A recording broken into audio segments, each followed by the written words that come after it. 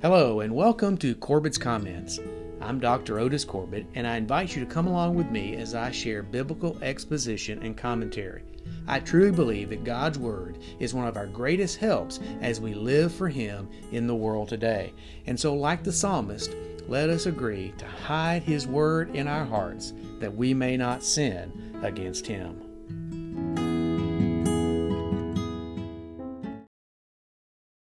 Hello, I'm Otis Corbett, and today I want to share a word about healthy missions as I comment on Romans chapter 15, verses 14 through 33. When people in the USA are asked to support missions, they often wonder what missionaries do. It reminds me of a Peanuts cartoon I once read. In this cartoon, Lucy asked Charlie Brown, "Why are we here on earth?" And Charlie replied, "To make other people happy." Lucy went on to ask then why are they here?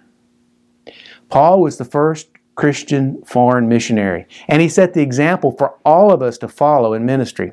In fact, he was bold enough to say at sometimes, "Follow my example and do what I do as I follow Jesus."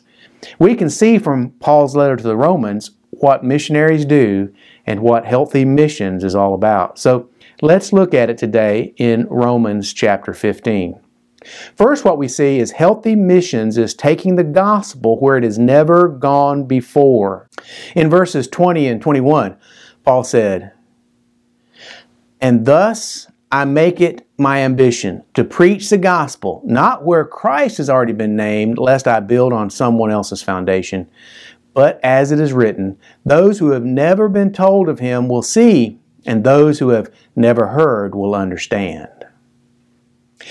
In the first century, most people had never heard the gospel. Now, the gospel was first preached to the Jews, but God also wanted the Gentiles to hear it as well. And the Great Commission commands the church to go and make disciples of all peoples. And Acts 1:8 tells us that the church must go to all corners of the earth and to all peoples. And his 3 missionary journeys show that Paul was obedient to that command of God to go. Even today, most people overseas have never heard the gospel. There are about 7 billion people in the world, and there are probably less than 1 billion believers. Almost 2 billion people around the world live in areas where access to the gospel is restricted or denied by governments and societal institutions. And we see Islam spreading rapidly through Europe, and it's also making inroads into some parts of the U.S. and Canada also. The sad fact is many of our neighbors have never heard either. At least 250 million lost people live in North America alone. 250 million. For example, a North American missionary I knew whose name is Norm serves in West Virginia. Now he serves where the Appalachian Mountains meet the inner city. He works with people who are 4th generation welfare recipients. Not only did their moms have children by 2 or 3 boyfriends, but so did their grandmothers and even their great-grandmothers. This culture does not know that pornography, cohabitation before marriage, and gambling are wrong and destructive. They don't know anything about the gospel.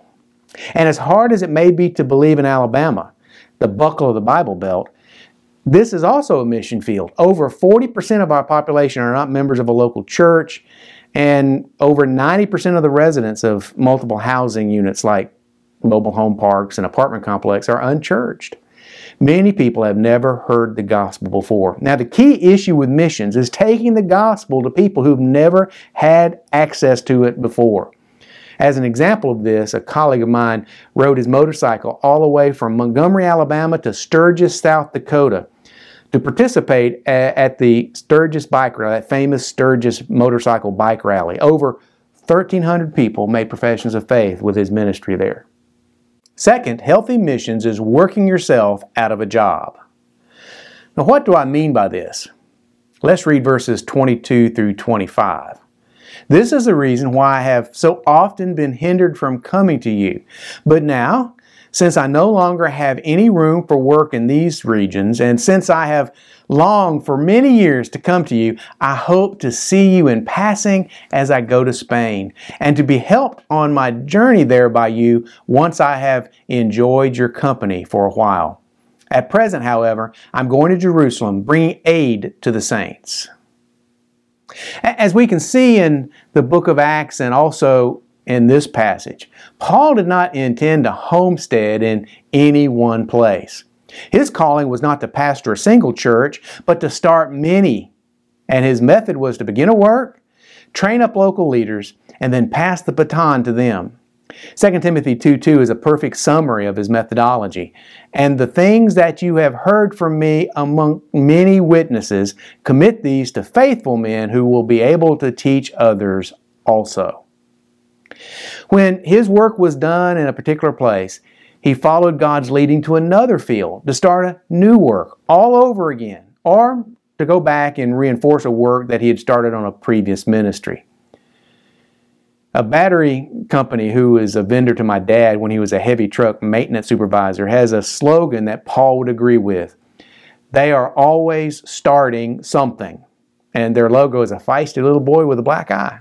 But they're always starting something, and Paul was always starting something too. And this is a key difference between missionaries and local church pastors.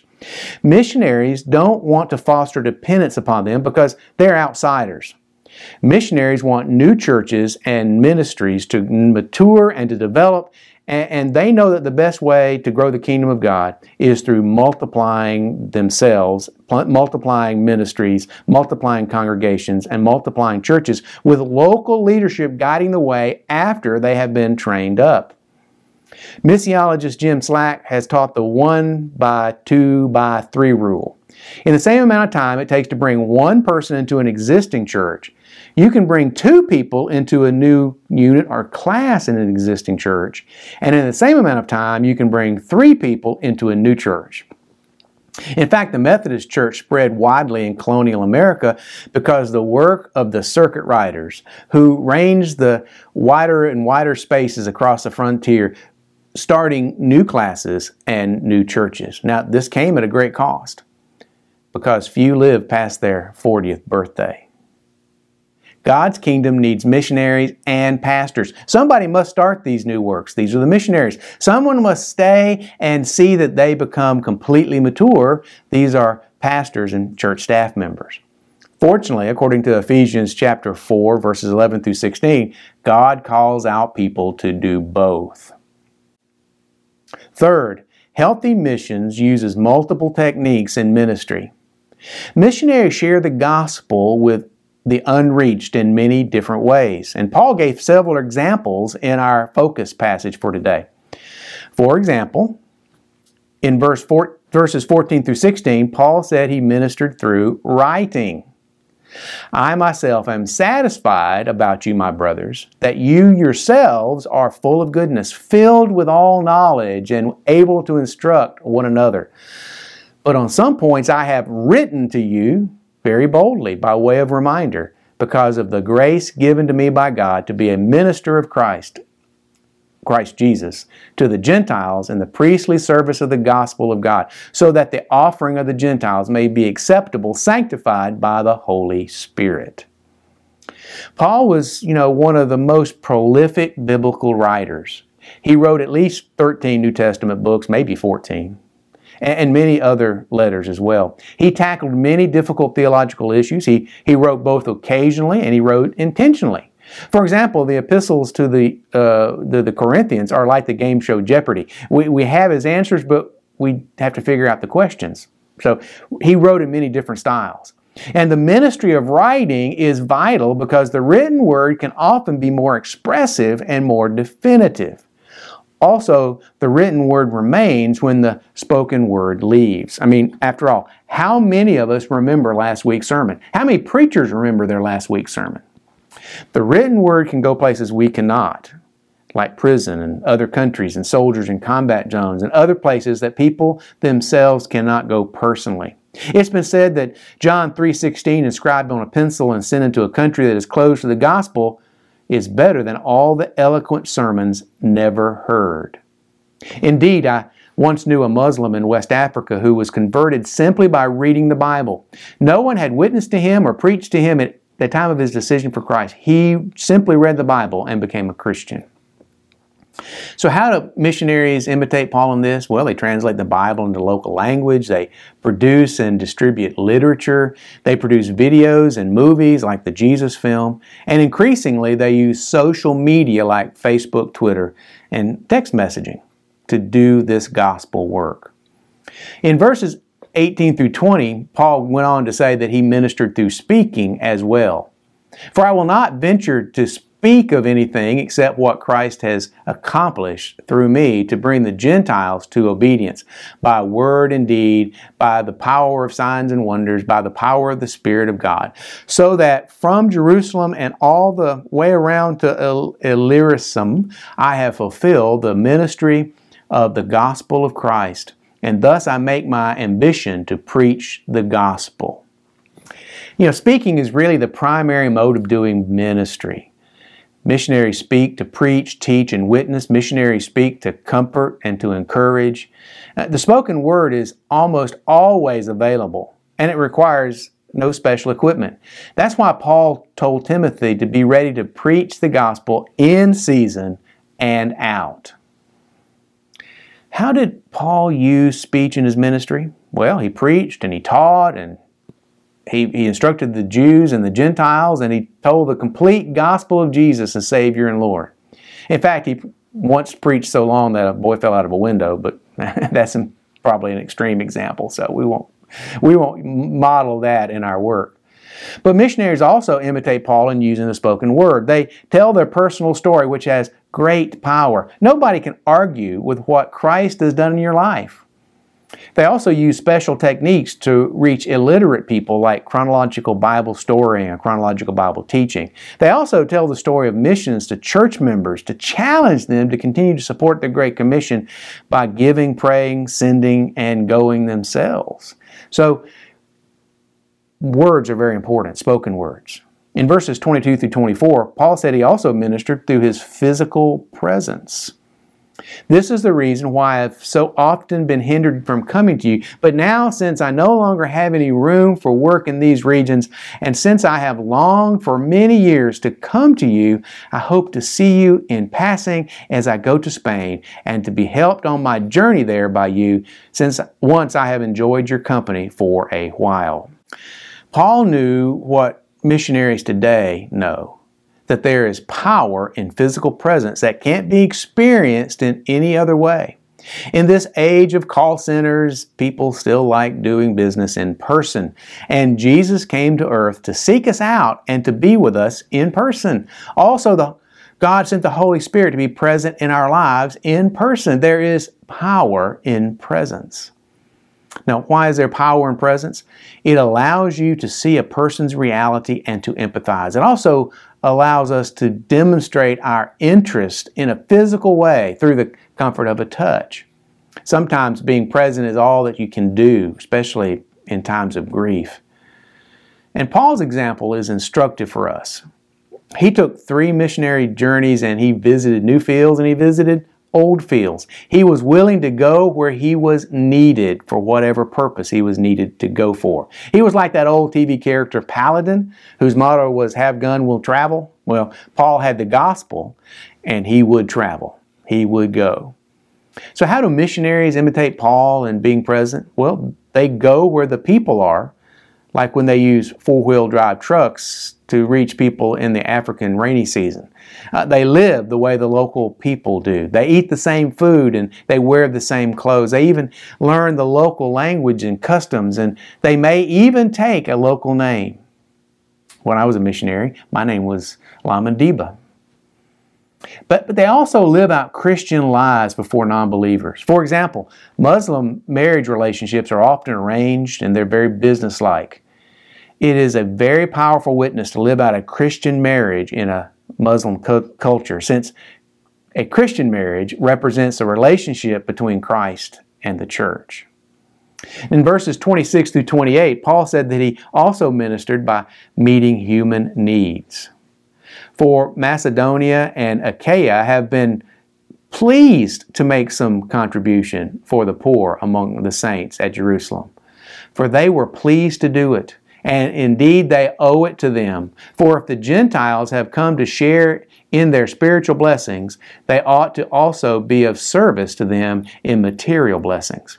When therefore I have completed this and have delivered to them what has been collected, I will leave for Spain by way of you. The situation in Jerusalem at this time was very grim. The Christians were hated by the Jews, and the Romans had just labeled the church as an outlaw religion. Many believers were from the lower classes, and they were often poor or even slaves. And in response to this, Paul mobilized the love of the brethren. He helped the believers in Europe to realize their debt to the Jerusalem church, and he instructed them on how to take a collection and then send it by way of Paul and a delegation. And thereby, the church on the mission field ministered to human needs. And so do today's missionaries. Because today's missionaries realize that Jesus did not come to the earth to merely heal the sick. He came to seek and save that which was lost. But while He was here on earth, however, He could not help but be benevolent and to show His love to people through meeting their human needs. And missionaries follow in His footsteps. And they do as Paul did. They help with housing needs. They help with hunger needs. They help with medical needs. At one time, the International Mission Board of Southern Baptist Convention ran a dental clinic in West Africa that served a population of about 800,000 people. It was the only dentist in that whole region. Finally, healthy missions is bathed in prayer. Without a doubt, Paul believed in prayer. Paul prayed for those in authority, 1 Timothy 2:2. Paul prayed for believers in Philippians 1:9 and Colossians 1:9. In fact, Paul prayed without ceasing, 1 Thessalonians 5:17. And Paul wanted people to pray for him, as we see here in Romans 15, verses 30 through 33. I appeal to you, brothers, by our Lord Jesus Christ and by the love of the Spirit, to strive together with me in your prayers to God on my behalf, that I may be delivered from the unbelievers in Judea, and that my service for Jerusalem may be acceptable to the saints, so that by God's will I may come to you with joy and be refreshed in your company. May the God of peace be with you all. Amen. Beautiful, beautiful benediction. Missionaries today also believe in prayer. They pray before they engage in ministry, they pray during ministry, and they pray after ministry. Prayer efforts like prayer walking play a major part in the strategies of missionaries, both in the United States as well as overseas. And missionaries often wait until their birthdays to make major decisions because they know many people around the world are praying for them on that special day in their lives. As I've already mentioned, prayer walking is a tremendous ministry. Graham Kendrick calls it praying on site with insight. And it really does enlighten and inform our prayer when we see the sights and hear the sounds and taste the taste and yes, even smell the smells. Commonly, people say, all I can do is pray. In truth, sometimes the best thing you can do is pray as you bring people and situations to the throne of grace and into the very presence of God Himself. So, in conclusion, a pastor I knew called Paul a full gospel preacher, but he didn't mean it in a denominational sense. Paul was a full gospel preacher because he shared the gospel with his words, his actions, his prayers, and his life. Our missionaries follow this pattern even today because Paul is the very model of healthy missions. And he is a model for our churches to follow as they rebuild after COVID-19.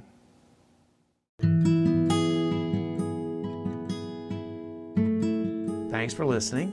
I'll be back soon to comment on more scripture that we can consider together to help us in our everyday lives. Every blessing. I'm Dr. Otis Corbett.